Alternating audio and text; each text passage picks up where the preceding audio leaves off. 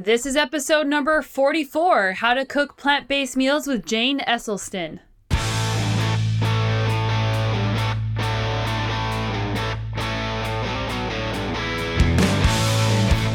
Welcome to the Sonia Looney Show. This is a podcast about mindset, plant-based nutrition, and inspiring stories to give you the tools to live a high-performance life.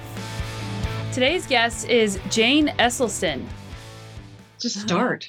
Have oatmeal, have a hummus sandwich, and have pasta and red sauce. You've been eating that your whole life. It isn't a big transition. There's new, here I am.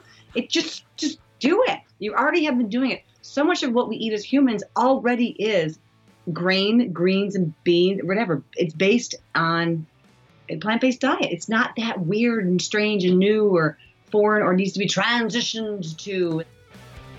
Jane Esslestyn is a nurse and author of 4 cookbooks in conjunction with Engine 2 Diet and Prevent and Reverse Heart Disease.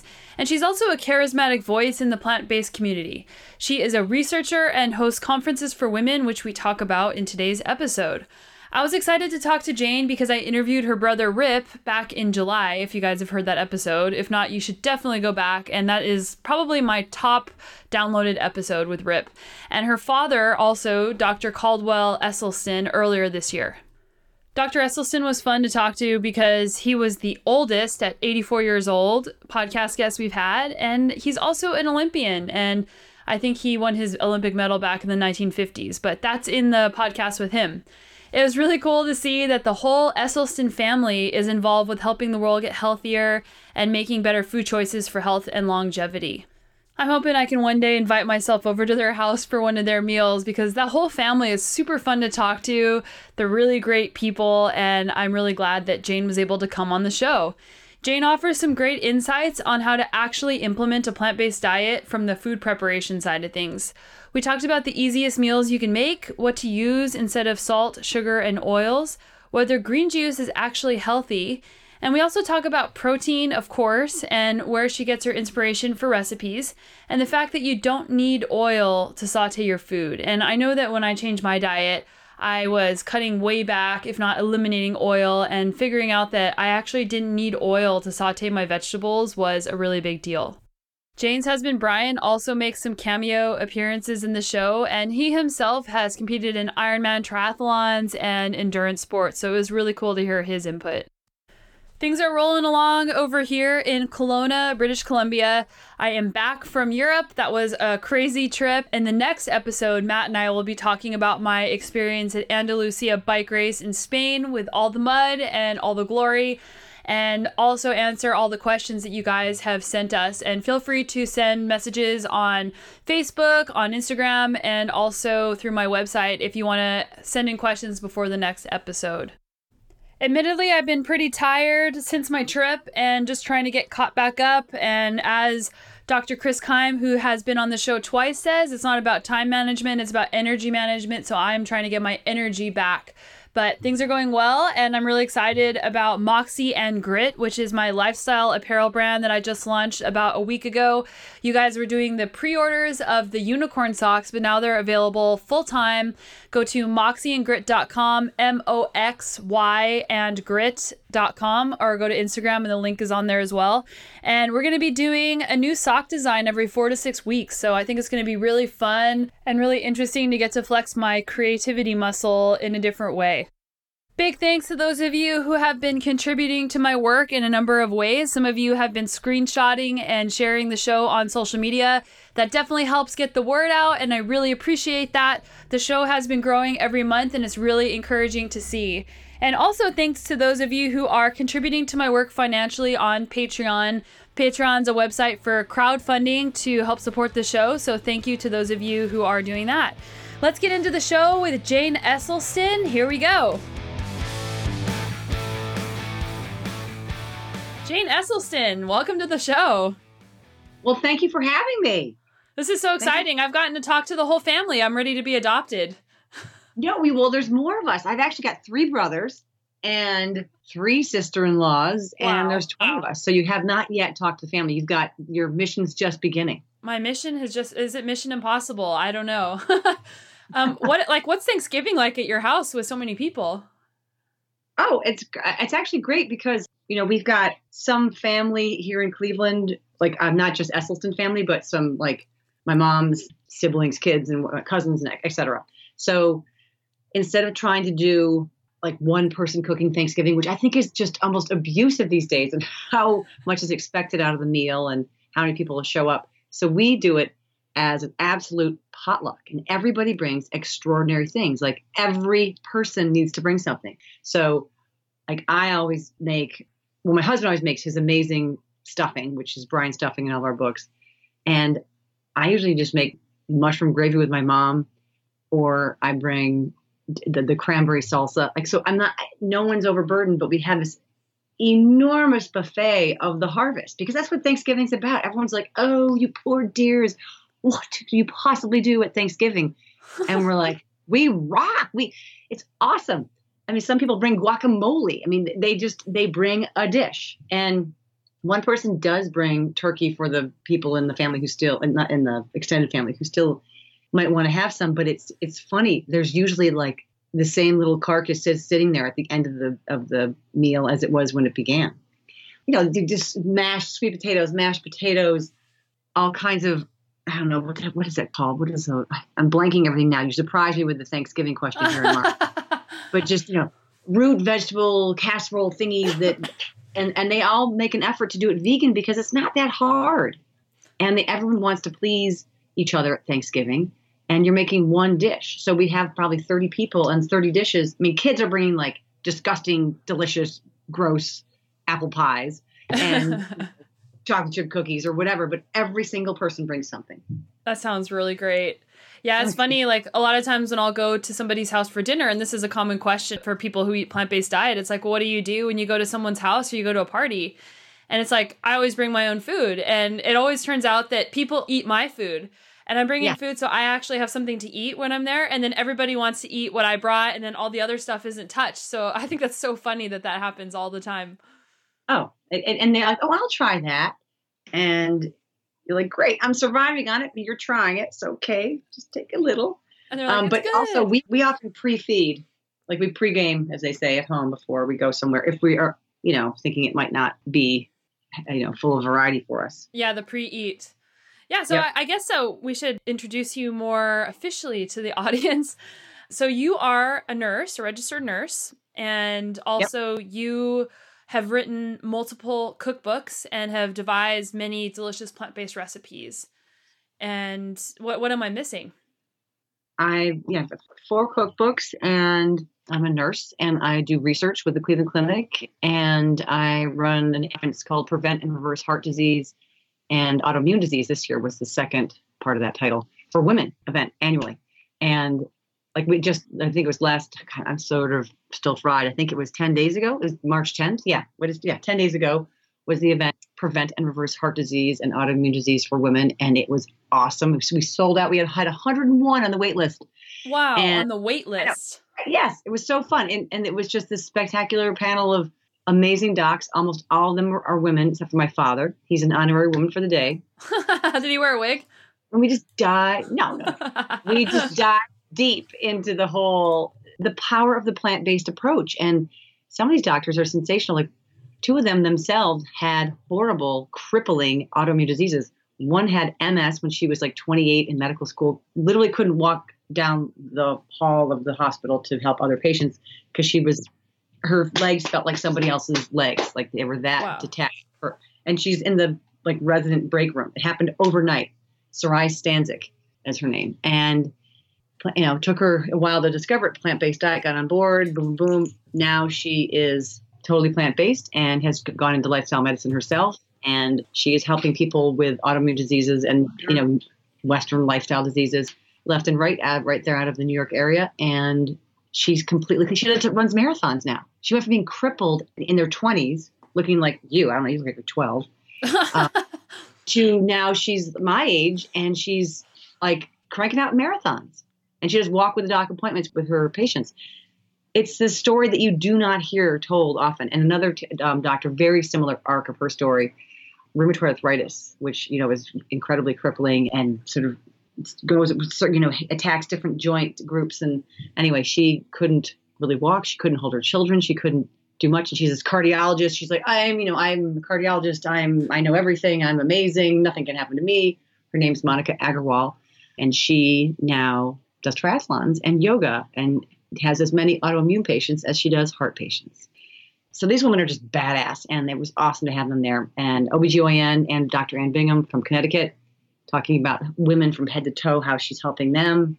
And Michelle McMacken, who's also from the New York area. Anyway, the point is that it was filled with these amazing women who are carrying this message forward, and they're turning around, as my dad says, turning around the Queen Mary, which takes a while, but we're trying to do just that.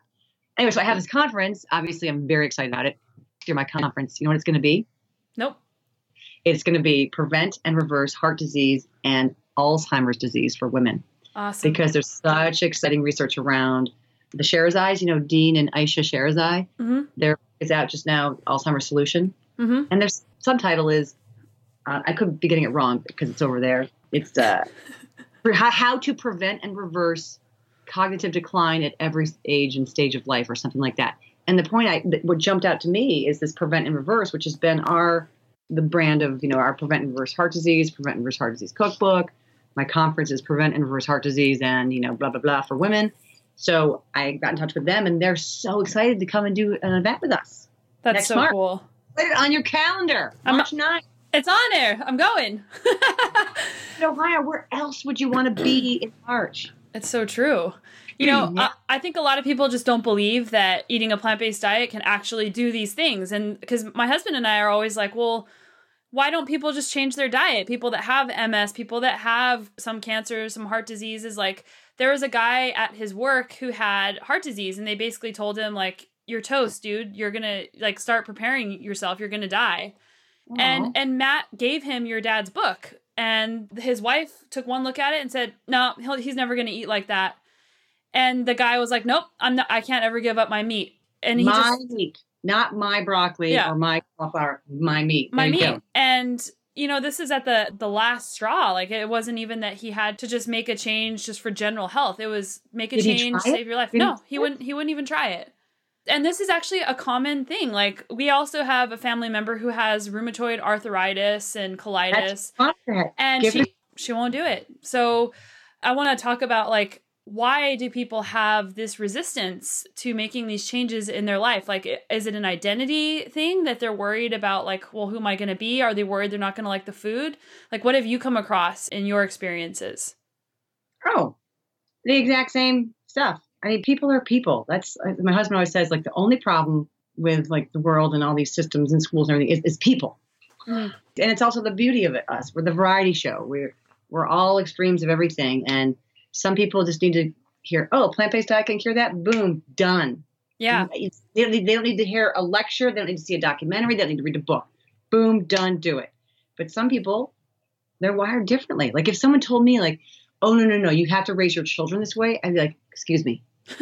This is the way I'm raising my kids. This is dear to my heart. This is my religion of, no, you have to raise your kids this way. I can't think what other core principle in myself that people would want me to change, that I'd be like, no, there's no way I'm changing that. That's the way I think some people feel about food, is they're like, no, I'm not changing that. It's like changing a religion or a deep belief, a deep love, a deep connection they have with something. Because otherwise I can't understand why they wouldn't want to feel great. You're on a plant-based diet. You know what I mean? You feel great. My parents always say, my parents who are 84 and 83 or 82, whatever they are, they're in their 80s. They're completely active, running, biking, yoga, driving our carpools. They're driving to NCAAs with us this week to see my oldest daughter swim in NCAAs. I mean, they're driving their own car, no problem, off to Indianapolis. They're taking care of our dog next week, running with it.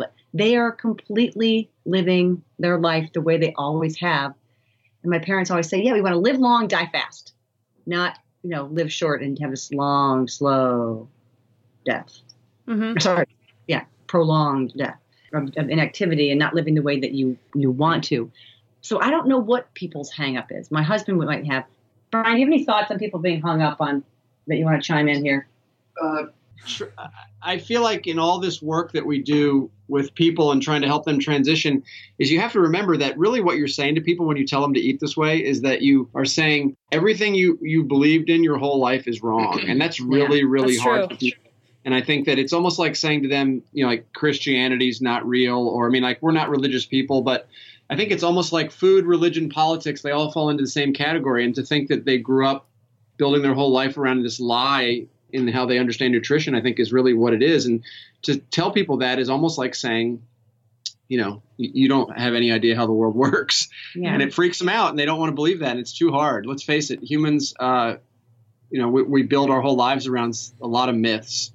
And I think this is just another one of them. And that's one of the reasons I got into plant-based eating in general was just, I felt like I hated being lied to and there's so many lies out there about nutrition. And after a while, it's just, you look for truth and hopefully you find it, but a lot of people don't want it.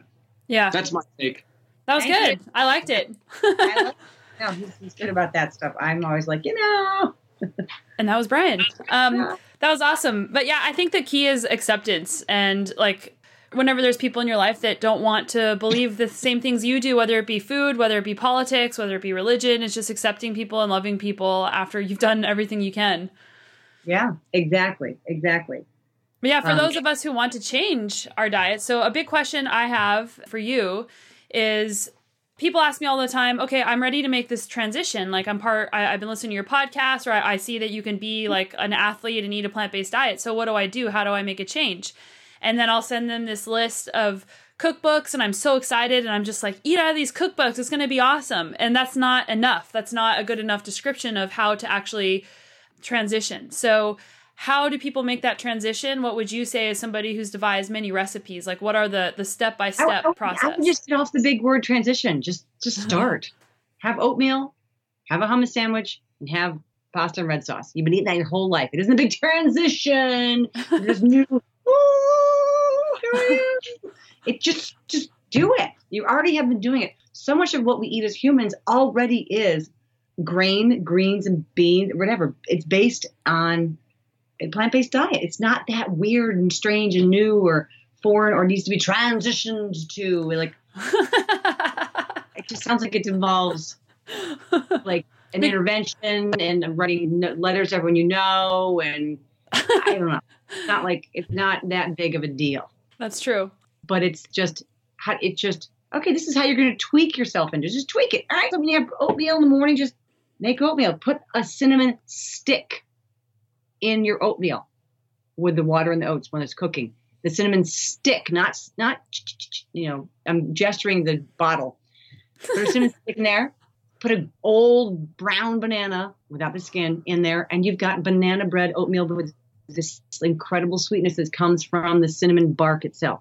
And if you don't have the cinnamon stick, just put in some cinnamon. And that's pretty similar or the same. Or just have, a bowl of grape nuts with oat milk or almond milk. And you're only tweaking the kind of milk you're having instead. But keep the fruit on top. Don't put any cow's milk in there. Just tweak it like that. Our book, The 7-Day Rescue, we really tried to simplify, just bowls. Have this for breakfast, this for lunch, this for dinner. Bowl, bowl, bowl. And just having people choose what they want to have in their bowl.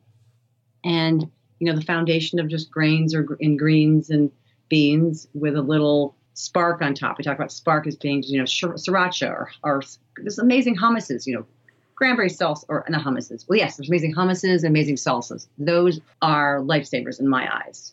Just try the different salsas out there. Pineapple salsa, mango salsa, peach salsa. I saw a green apple salsa recently. We have one in our book, but I love this green apple salsa I just saw. My kids live off mango salsa and corn salsa on their everything. And my husband and I love the different hummuses we make.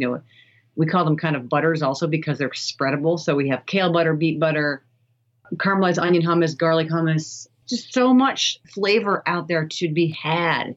And so tweaking your meal tweaking your diet isn't a big transition, and they don't need a lot. I hate to say it, they don't need a lot of hand holding and coaching. Just start, got done. Live out of the produce section, live out of the farmer's market, live out of your own garden.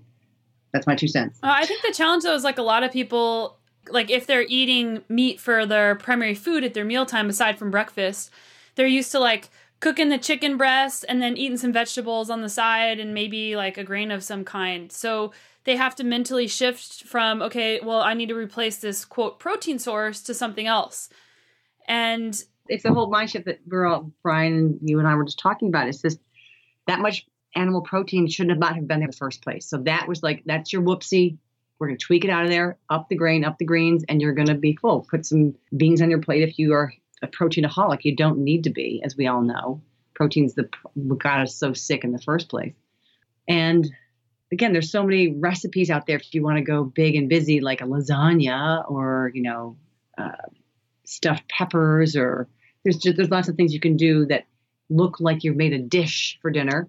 But we really live out of bowls. We live out of like a Chipotle style. We've got 3 teenagers, just a Chipotle style scene. Like we'll have whole wheat pasta with this, and this. I mean, Brian and I like everything. They like this, and maybe that. They don't do the whole boom or, rice, beans, this.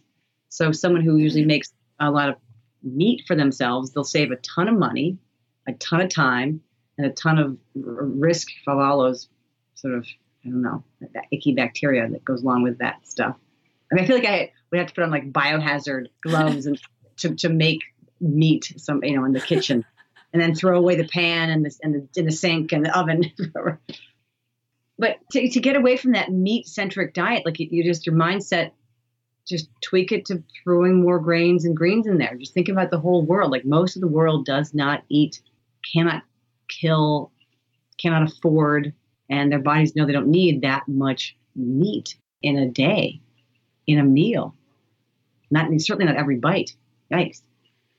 Yeah. So and I'm just harping on this protein thing because of course that's the most common question. So I've heard people say, well, I'm allergic to beans, or I don't like beans, or beans give me too much gas. I don't want to eat beans. So what can I eat instead?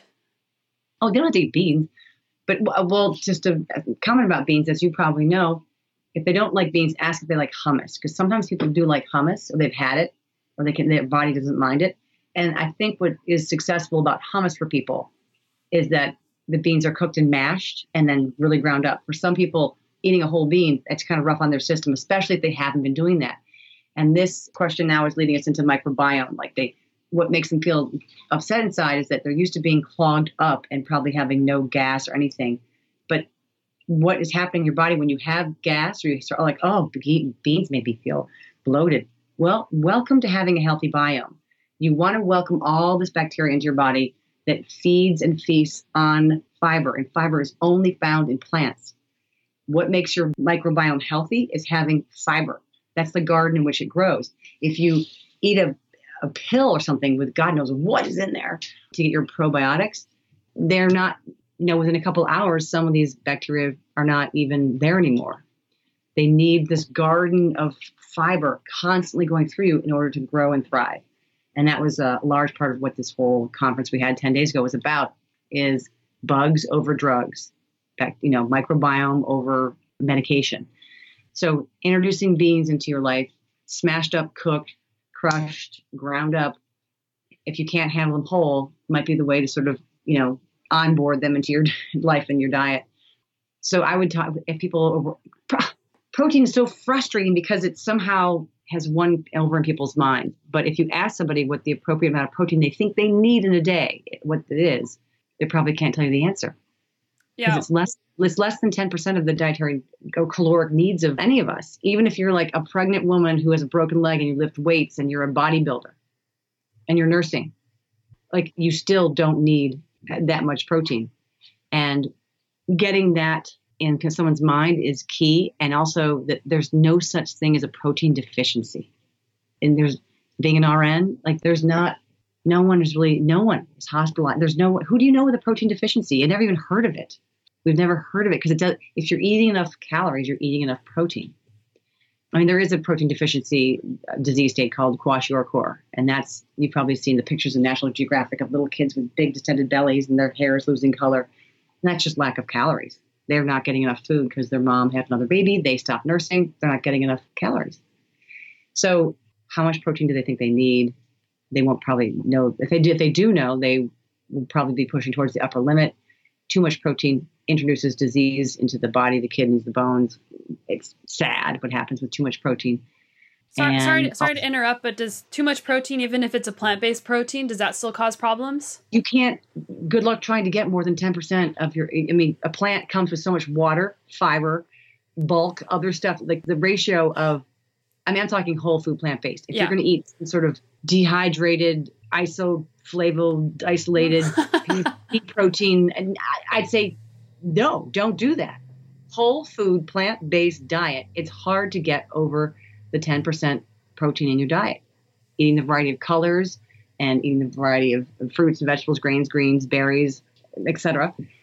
You can't get over it. You really can't get over 10%. So Mother Nature, whatever you believe in, Mother Nature kind of designed it that way, and it really matches the diet that we were designed, or food we were designed to eat as, humans on the earth. Yeah, like if you're eating 2,000 or 3,000 calories, 10%, that's a lot of protein. And a lot of times people will change their diet and they'll say, well, I'm not feeling so good. I must have a protein deficiency. And like on my Facebook, they'll write that. And so I'll ask, well, what does a protein deficiency feel like? And they say, well, I feel tired. And I say, well, you're probably just not getting enough calories total to begin with, because if you are eating whole foods plant-based as an athlete, you do have to pay attention and eat more calories because your stomach gets full because it's high volume eating. And I wouldn't even say more calories, but what happens is when people are eating not the whatever, I'm just imagining this lonely white plate with a chicken leg. But when you change the quality of what you eat, you need to increase the quantity. Like you need to eat more food. If you're an athlete and you're training, you need to eat more food. You're not going to be getting more calories necessarily, because especially if they're, complex carbohydrates and fruit and vegetables and all that stuff, you're not getting you're getting a lot of water, a lot of fiber. You just need to eat more food, stay full and satisfied. People who go off, are still eating a little cup of oatmeal like this in the morning. When they see the trough of food that we eat in the morning, my mom blows people away. She's this little she eats barrels of food a day, and you just would never know it. But her friends were eating these little this, and then they're so hungry, and then they have a little snack, and they want to have a bar. We don't really eat between meals because we eat so much. Mm-hmm. If you're getting hungry between meals, you're not eating enough of a meal, just by definition. Mm-hmm. Okay, so going back to if people want to start introducing more plant-based meals into their life, number one is oatmeal. Oatmeal every day, and my dad actually has changed to eating oatmeal every day from eating just processed food cereal with milk. He eats oatmeal every day with ground flax. And you said bowls, so cooking a type of grain, whether it be like whole wheat pasta, quinoa, rice, whatever, and then adding in some vegetables and adding in some beans, or can people add tofu or tempeh if they want? Sure. I mean, that's fine. The best thing you can do is in your mind is to not lean on that protein myth. It's a complete myth. And the movie Game Changers, which is coming out soon. Have you heard about Game Changers? I have, yeah. Game Changers hopefully will just take this to task, because it is such a myth that we need protein to be strong. I mean, some of the best athletes out there are vegans, or that we need flesh or meat. It's awesome. But if you want to add in some tempeh or tofu, that's fine. I'd say we have tempeh, 2-3 times a year, and tofu maybe twice a month. Mm-hmm. So not that often at all. Okay, so they have the bowl, and then we're going to add the spark. But something that I know is really important is to make sure that you're not adding in some sort of processed sauce, like a sauce with oil in it, a salad dressing sauce. So I want to talk about oil. We spoke about this with your dad on a previous episode, but I want to talk with you about this okay, so we don't want to have oil in our diet because it screws up the endothelial lining of your vessels. Correct. Yeah. So you don't need so it. We are all, we don't cook with oil or add it or use it. And we have all been raised with my dad, who is prevent and reverse heart disease. And heart disease patients, please, clear, loud, do not write emails to her about this. We are working with people with heart disease, and they are really good at laying down plaque, and that the components come from their diet, what they eat. So we really want them off, no oil, no avocado, no nuts, none of that stuff. And these are his patients. They had stents, they have angina, they've had bypass. Some of these have failed. So they really have to stick with this program, period. And it's like enough clinical stuff. So, but we were raised eating without oil, and it's a great habit to get into. You don't need it. It adds these invisible calories. It adds just this layer of, are you eating the kale chips? Sorry. Here, no, I made kale chips just now we're going on a road trip tomorrow. And I thought he was eating them. I was like, no, it's for our road trip. And I wish I could reach through that screen and eat them so I could get in trouble. It's really crunchy. You hear that? It sounds good. So tell us about these kale chips. What's on there? Okay, I will, but let me finish about oils. So because we sort of all grew up eating this way and not using oil and not needing it, like it is a great way to prevent not getting like to be a junk food vegan, because there's so much food out there as people who are plant-based or vegan, and they can put oil all over it and it's junk food. Like it is. I see these people with cookbooks that have like coconut oil based brownies. And I'm like, well, no wonder they taste good, because this is worse for you than an actual brownie probably is. Or, stir fries that are glistening. And I think, oh my God, who'd want to eat that? Like the vegetables are probably like full of vitamins and minerals, and they have got 3 calories, and the oil is like 500. And the other thing is about nuts and avocado. And the books I do with my brother Rip, where he is working on just getting people into having healthy eating habits. We, of course, do no oil because it's a wonderful thing to get away from, just to not have oil in your house, not have oil, in your wheelhouse. We have no oil in any of the books we do together, but we do have a little bit of avocado and a little bit of nuts. And this throws people off. Like, wait, the Esslestyns are saying this, and then they're saying that, and they're saying yes, and then no. And we are not working with people with heart disease with engine 2, which is my brother Rip's. You talk to him. Our focus is just like getting people healthy, getting them off the white bread and the bologna, getting them to, getting them to eat this sandwich. And if you need to put a little bit of avocado in there, fine. Or make this sauce. It's a great dressing. If you need to put a handful of walnuts in there to make it have a little more body for you, fine. But that's not what my dad would ever let his heart disease patients do. They got to get out of the red zone. They got to get out of that scary stuff. Yeah, I think that oil, we've just been programmed to saute with oil. And that was a big change for me whenever I changed my diet. I didn't eat a lot of meat or dairy to begin with, so getting rid of that stuff wasn't that hard. But it was the oil, because I didn't know. Like, everyone's like, olive oil is so healthy for you. So I would make these like beautiful like veggie pasta dishes, and then I would dump olive oil all over it. And I would like saute everything in oil thinking this is healthy for you. But the interesting thing is when you stop eating oil, you don't really miss it. Like, there's no flavor. If I go out to eat, what was that? For the first 10 days, you miss the mouthfeel.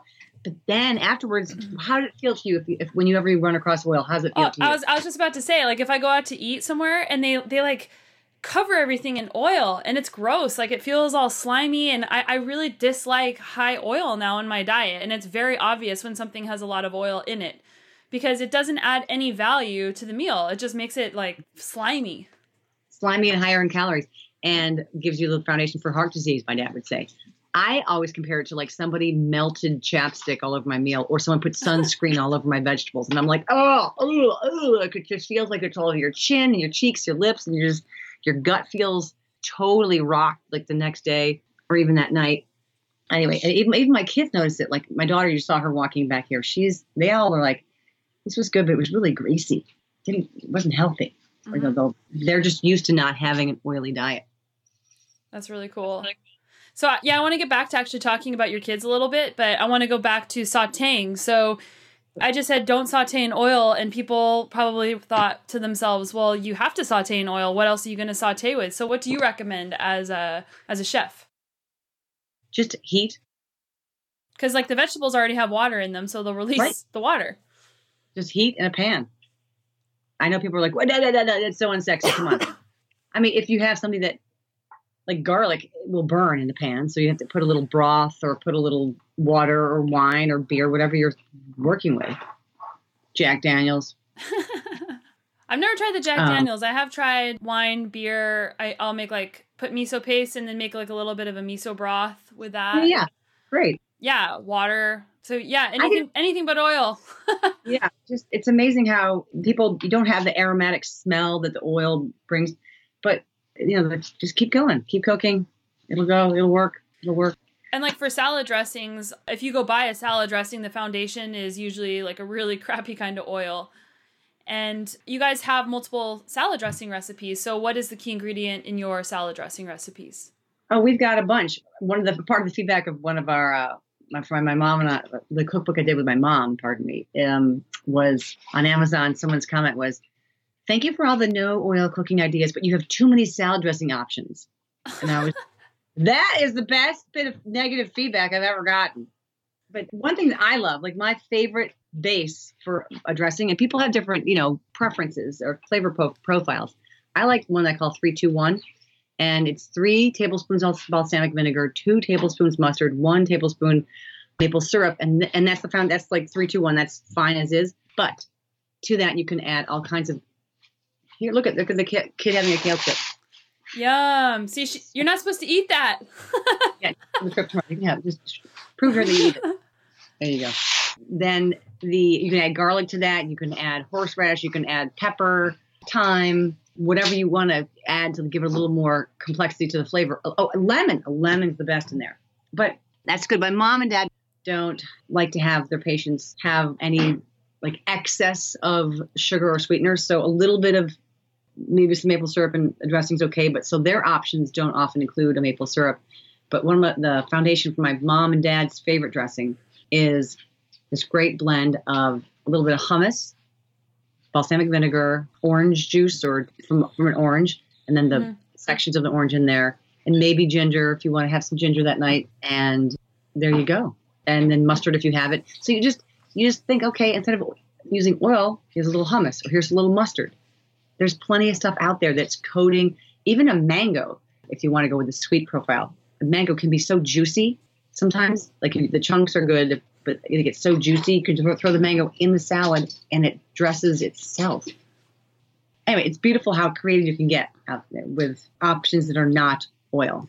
Yeah, it's super interesting too, because like when you start eating salad, as we mentioned, without dressing, if you get a salad with dressing on it, it's just weird. It's just like a creepy salad. Yeah. Yeah, so you mentioned maple syrup over sugar, and I know you guys recommend using tamari over salt. So can you talk about that a little bit, like why those are better?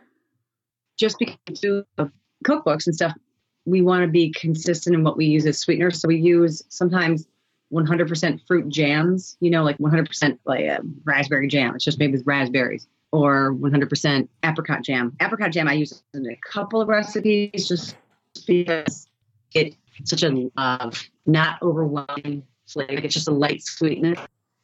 Apricot jam, it's kind of, there you go. So apricot jam I use a little bit of, just 100%. Again, it's got the fiber in it, and it's got all its vitamins and water. Or we use maple syrup. Or dates are mostly only a few desserts we do. We don't want to do date paste or date sugar or whatever date. I'm not familiar with it, but we use maple syrup because it makes us sort of self-govern. It's so expensive, so you just don't want to use it. It's like using liquid gold. And we don't want to use honey because we have so many vegan friends and we don't want to offend them, or we don't want to, take the food or whatever it is for the bees. I think honey's their food. I could be their waste. I don't even really know. We just don't want to bother the bees. And we don't use a lot of it because you feel like you're pouring this liquid sweetener and it just feels like, whoa, enough. Mm-hmm. And then tamari?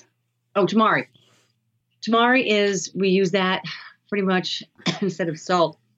I like to do it because lots of our events have people who claim or do have gluten allergy or sensitivities. And I know it's kind of a trending thing, but it is very real for very many people. And I want to be respectful of that. So a tamari is a gluten-free soy sauce. And we use a low sodium tamari. It's got a nice salty flavor, but it's not just pure salt. And once you start to not keep uploading all the salt into your diet, you realize that you can change your taste. And tamari, I feel like, is just, again, kind of like maple syrup. You're pouring this stuff all over your food and shaking on this invisible stuff that dissolves. You don't even see it. But tamari changes the color. It's there. But from a sodium perspective, like if somebody has high blood pressure or they're trying to lower their blood pressure, doesn't the sodium in tamari still affect you like salt would? There's been some studies with miso, which is also a sort of a soy-based product, if you will. that have shown that a miso soup's effect on blood pressure is almost positive. I've tasted some miso soups I couldn't swallow. They were so salty to me. So I don't know. Who knows what this study was based on, but the fact that they were like, no, this is interesting. This miso, maybe because it has more than just the sodium content of salt. It has, all those fermented other good things. I don't know. I don't claim to know. But we definitely do not want to have, we want to have minimal salt in the diet and minimal sweet. So we use very minimal amount of tamari, very minimal maple syrup or fruit sweeteners, just for wellness. I mean, you're not going to get healthy eating salts and sweets. Yeah, and something interesting that I've noticed, so my husband's trying to lower, he doesn't have high blood pressure, but he wants to have the ideal blood pressure. He wants to have blood pressure close to 100. So he's and mine is, which is kind of nice, but he's trying to reduce the sodium in his diet because he eats a whole foods plant-based diet. And he's noticed that if he reduces the sodium, his blood pressure does go down. So we've noticed that Bragg's aminos actually have less sodium than tamari. That's great. I should have mentioned that. Then that's just fine. If you like that, I don't love the taste of Bragg's just personally. I don't know why. I wish I'd liked it more. So that's just up to you. And it got a little spray bottle. It's wonderful how it's a nice variety. And just blood pressure, if you ask to any clinician, blood pressure is a little bit like personality. Some people are loud, strong. Hey, hi, this is that. It's how they run. This is my baseline. I have a lot of energy. Or some people are a little like, this is just their baseline. They're kind of more mellow. And blood pressure is kind of the same way. It organically has its own baseline. So if he knows what that is, that will be a great thing to just believe in. Like, okay, this is where my personality, my baseline is. People make a certain amount of cholesterol in their liver. It is not uniform. You can have two different sized people on the same diet, and the little person's making more cholesterol than the big person. Doesn't make much sense, but that's the way the body is. Everybody's body is a little different, but we all do live within a similar, bell curve in an area. So if your husband's going a healthy range, I wouldn't fret over too much tweaking or eating bland food. Just steer clear of any, microgram of sodium. But just having a good sense of where what your baseline is. Yeah, and I think as athletes we think, we can't have high blood pressure. We're not prone to that. But a friend of mine, he's a pro mountain biker, and he had high blood pressure, in the 130s. And he changed his diet to a plant-based diet because of that. And you can't feel it when you have high blood pressure. So I encourage everybody listening just to get a good baseline of what your blood pressure is, because even though you exercise and you're eating moderately healthy, that's not a guarantee that you're going to have a healthy blood pressure. And there's no way that you'll know until you actually test it. Yeah. And some athletes, I don't claim to be a professional about any of this stuff. Making recipes, I will get in there and fight, but not with this stuff. But athletes do sometimes have elevated blood pressure because of what they're asking their hearts to do. And that's something we can further research, but I wouldn't be too worried about a healthy athlete who's eating a healthy diet and having a little bit of an elevation in their cholesterol, blood pressure compared to some peers who are not working out as hard as they are. So what's the foundation of, what's your process of planning recipes? So I've tried to make my own recipes before instead of just going off of a book, but I don't always know exactly how to start or how to even go about that. So what's your process when you're planning new recipes? Oh, no, it's funny. I don't even know. Just start mixing stuff together. Like last night, some friends asked us to dinner, and, you go to dinner in this place, and, you see, I look at the menu, and I'm like, oh, that's where I saw the apple slaw. An apple slaw could be cool. I know theirs is going to come with cream cheese or not cream cheese, what's it called? Mayo or whatever, creamy something on it, and probably bacon bits in it. I mean, who knows what's in an apple slaw at this restaurant, but that gives me an idea. So I'll play with that. What is apple slaw? What would be in it? And then I tweak it for what I was in our parameters. If it's good, I'll try it again and again, serve it to others, have them try it, tweak it, have them make it. So the inspiration comes from wherever. And of course, obviously living in America, we want to try to make, good burritos or pizza or pasta or a burger or, sweet potato fries or, things that are out there in our culture right now. And I think Chipotle is doing an interesting job of meeting people where they can kind of make their own food. Granted, their food is greasy and they only offer white flour tortillas, and it's not I don't love that. I'm not promoting it at all, but it's interesting how it's coming towards. They offer a lot more plant-based stuff. They've got their little meat section, but you can just skip right by that. Yeah, yeah, and I also think people who like a question is, well, what do I eat if I'm traveling? And I travel quite a bit, and I go to Qdoba and Chipotle as a great option when I'm like they usually have a Qdoba or a Chipotle in an airport, and I just get it without the tortilla. I just get the bowl, and I get like tons of salsa on it, and it's awesome. Yeah, we travel a lot, and when we some airports are amazing. They have these. Usually, it's in the West, not really in the East that much, but in the West, like Houston, maybe Colorado and California, they'll have like one place was a plant-based cafe, and I was like, what? What? Like, I didn't care how expensive it was going to be to eat in the airport. I was thrilled. And other places have all sorts of options. And one has like a Buddha bowl. I'm like, I'm all over that Buddha bowl. Thank you. And it's easy to get. You can always get oatmeal at Starbucks, and you can always find some place that has a salad bar or a a hummus option or a sandwich, or even go to a burrito place and just say, can I get no burrito, just the rice and the beans and some of your cool salsas and toppings and hot sauces, or get the burrito if it's whole grain. Great. It's not hard. It's just you guys have to work a little bit.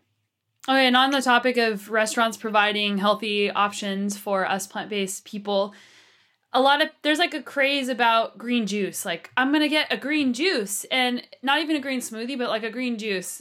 I wish you guys could see her face right now. I'm going to get in trouble asking this, but okay, so what would you say to people who are doing these juice cleanses or think that they're being healthy by drinking green juice? Oh, you can see by my face. This is like as bad as the protein question. Like, that's my job. Your liver's job, or your liver detoxes your body, period. Done. Like, we all know that. You all know, like, if you drink a lot of alcohol, liver's going to take a hit because it's, helping to detox all that. But your liver is constantly doing its own detox. So just let it do its thing. If you have a really, really, really horrible diet, like if you wake up and have a bag of churros, and then for lunch you have deep fried cheese injected meat lover pizza, and then for dinner you just eat a packet of bacon. Like, if you're eating that awful of a diet, I'd say, sure, start drinking green juice and only green juice for like a week, and then start eating plants. Like, if you need to seriously reboot off of a disgusting meat-based diet, then okay, I get it. But this whole green juice thing is just like having juice. I mean, yes, it's green. It's got some kale in there or spinach or whatever is making it look green. Some people, it's just like having just a apple juice, which is just a hit of sugar without the fiber and without the skin and the pulp and all the good stuff that comes with the whole apple, the whole single serving apple. Mother Nature did a great job with all these single serving, well packaged, travelable things called fruit or even veggies. But to strip it of all of its good stuff and just take the sugary, juicy, sweet stuff inside it's a shame. And then to add some green to it to make it be a green juice, it's a great marketing idea.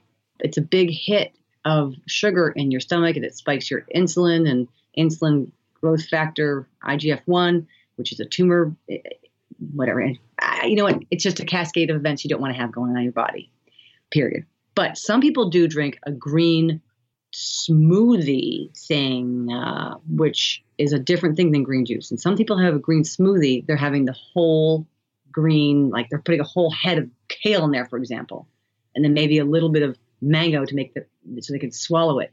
That is a serious, not flavorful, not sweet, yummy thing. But if they can get that down, maybe they're eating that much kale a day to get all that good, healthy omega-3 in there because they're sick or have an autoimmune disease. Like, that's almost a medicinal amount of greens. And like, I know that Brooke Goldner, who's an MD, she has a wonderful program which she uses these green smoothies in a different way than what you're talking about. This is not a restaurant. This is like at home. This is a very, very close to a medicinal therapy, the way that they use this green smoothie. But like, if I saw you walking down the street and you said, "Oh my gosh, Jane, I have a question for you." I said, "Oh, great. What is it? Do you want to have a green smoothie?" I'd say, "No." You're like, "Oh, but it's so good. It's so good for you." I'd say, "I want to eat my meals. I want to eat whole food, plant-based diet. That's where I want to invest my consumption time, my quality of my calories. I want them to be whole food, plant-based, not to drink some steel blade shredded grains or greens, like your body's going to absorb what it's supposed to absorb from the greens that you have chewed, the way that your body and ecology have created you as a human on this earth. Like you're going to break down greens in your belly how you're supposed to. People often say, oh, you can't absorb everything from greens. I'm like, well, then we're not supposed to. We did not evolve with Cuisinarts in the field. We evolved with our teeth to grind it and our alpha amylase to break it down.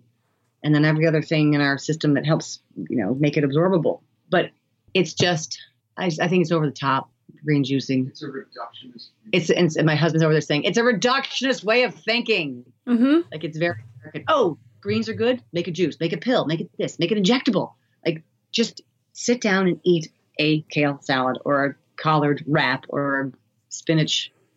It doesn't fill you up either. And and he's over here chiming in still. Mm-hmm. He's like, it doesn't fill you up. And because anything with a high sugar spike without the fiber in there, it's not going to stay in your belly and it's really not healthy. Yeah, for sure. And if you look at the ingredients of a green juice, the green part is normally like the fourth ingredient. It's usually like apple juice or orange juice or something like that. But with green smoothies, I think that a lot of times people reach for them because they don't make time to sit down and eat a meal. So they want to drink their meal so that they can move out through their day quicker. Or a lot of athletes think, well, I need a recovery shake when I finish my bike ride. Just some water and have lunch. Yeah, like when I finish bike ride, people are always asking me, well, what's your recovery drink? And I say, I don't do a recovery drink. I eat a meal when I finish my ride because I want to eat food. And, I do have green smoothies here and there, but like you said, it's a very healthy smoothie. And I'll tell my husband, like, here's a green smoothie. It's going to taste really healthy because there's not a whole lot of fruit in there. There's not a sweetener in there. It's very green heavy. And for me, it's a really great way to get raw ginger and raw turmeric into me. And I love the taste of that stuff. So, yeah. I think a lot of time. I love it. Sorry, I'm jumping. I love it.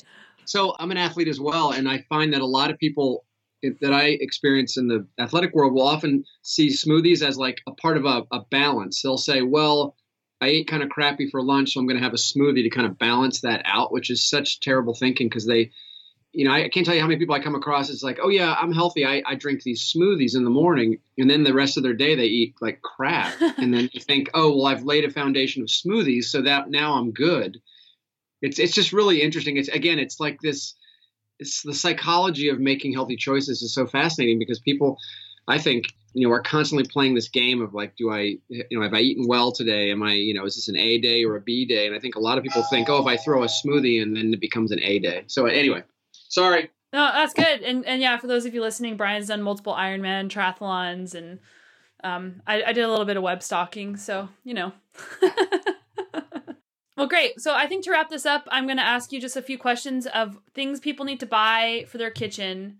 Like you mentioned Cuisinart, but if you're chopping up lots of vegetables, should people buy a food processor or should they just do it with a knife? No, food processors for making like, sauces and things like that.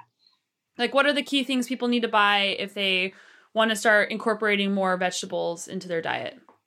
Just buy the vegetables. For their kitchen, like for ease of cooking. I'm not going to give you anything because all you need is a knife and a cutting board. You don't need nothing. Don't need anything. All right. I know. Because people are like, oh, then I can't do it. There's not one hurdle. That's a good point. There's not one hurdle. Like that's true. And like even with sports, chopping board, ruin your kitchen counter. Who cares? And a knife or your teeth.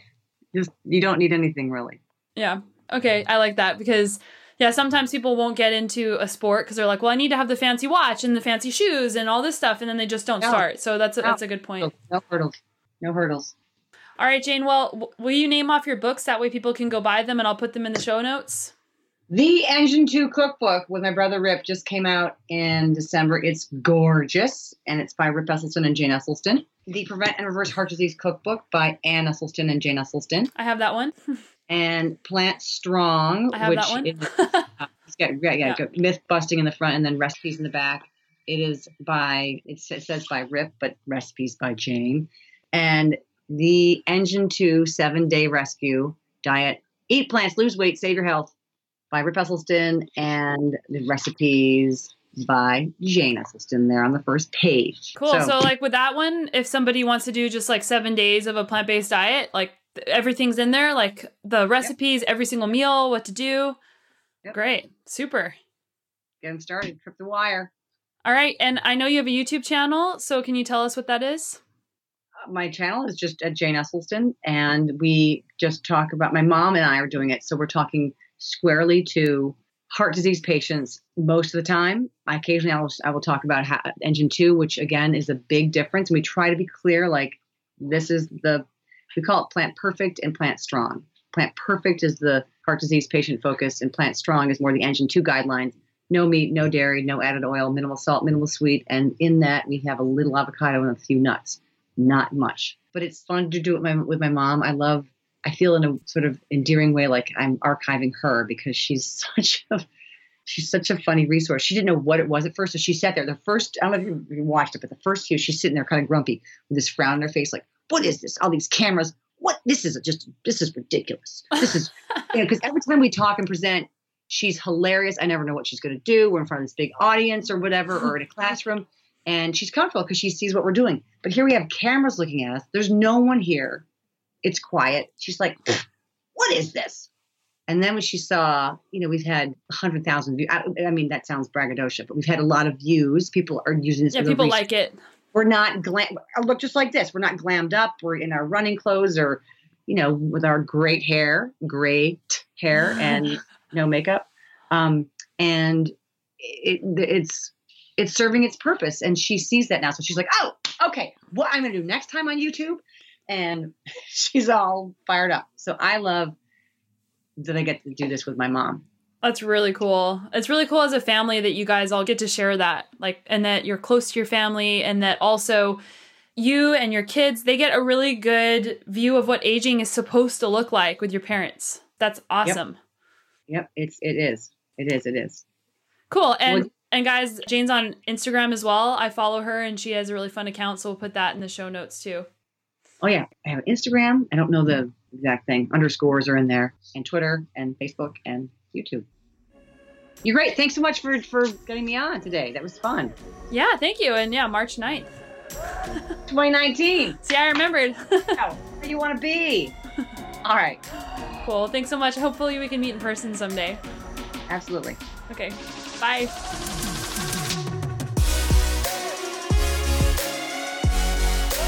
Jane is super fun to talk to, and she's really funny as well. Now I know what her hot buttons are next time I see her. I'm going to talk about juice. I'm going to talk about the word transition. But in all seriousness, I think that there's a lot to be said for getting rid of barriers that we put in front of ourselves with making change. And it doesn't just have to be diet. It could be anything. And it's really easy to just say, oh, well, I don't have this perfect, so I'm not going to get started. And really, if you get started, that's going to start moving you forward in the right direction. And I know for me personally, all the different ventures that I've tried in my life, I didn't know how to do it. I didn't know what the exact steps were, but I just got started and it always worked out in the end. I always figured it out as I went. So I think that that's a really cool little lesson to pull out of this podcast, in addition to all the really great information about eating a plant-based diet. Make sure you connect with Jane on social media and on her YouTube. I have watched her and her mom on some of those videos, and Jane is right. Her mom, Anne, can be really funny and unpredictable in a really good way, and you guys don't want to miss out on that. And she also had some really good cooking tips, like how to actually cook kale, how to massage kale. I think kale gets massaged more than I do. I think that's really not fair. One last thing, if you guys are interested in plant-based nutrition and just getting some more recipes and connecting with other people who eat that way, you're invited to join my Facebook group, the Plant Powered Tribe. You don't have to be 100% plant-based to join it. It's just for fun. It's just for us to have community around us and to just share the love. So I invite you guys, go on Facebook and search for it, or just go in the show notes and it's there. We post not even quite once a day, so it doesn't overwhelm your Facebook, but it's just a really great place to have resources whenever you're looking at eating new foods, or say you have a challenge that comes up. That's it for me, guys. We will see you back here next week. Wishing you all the best success in your training and adventures. Bye.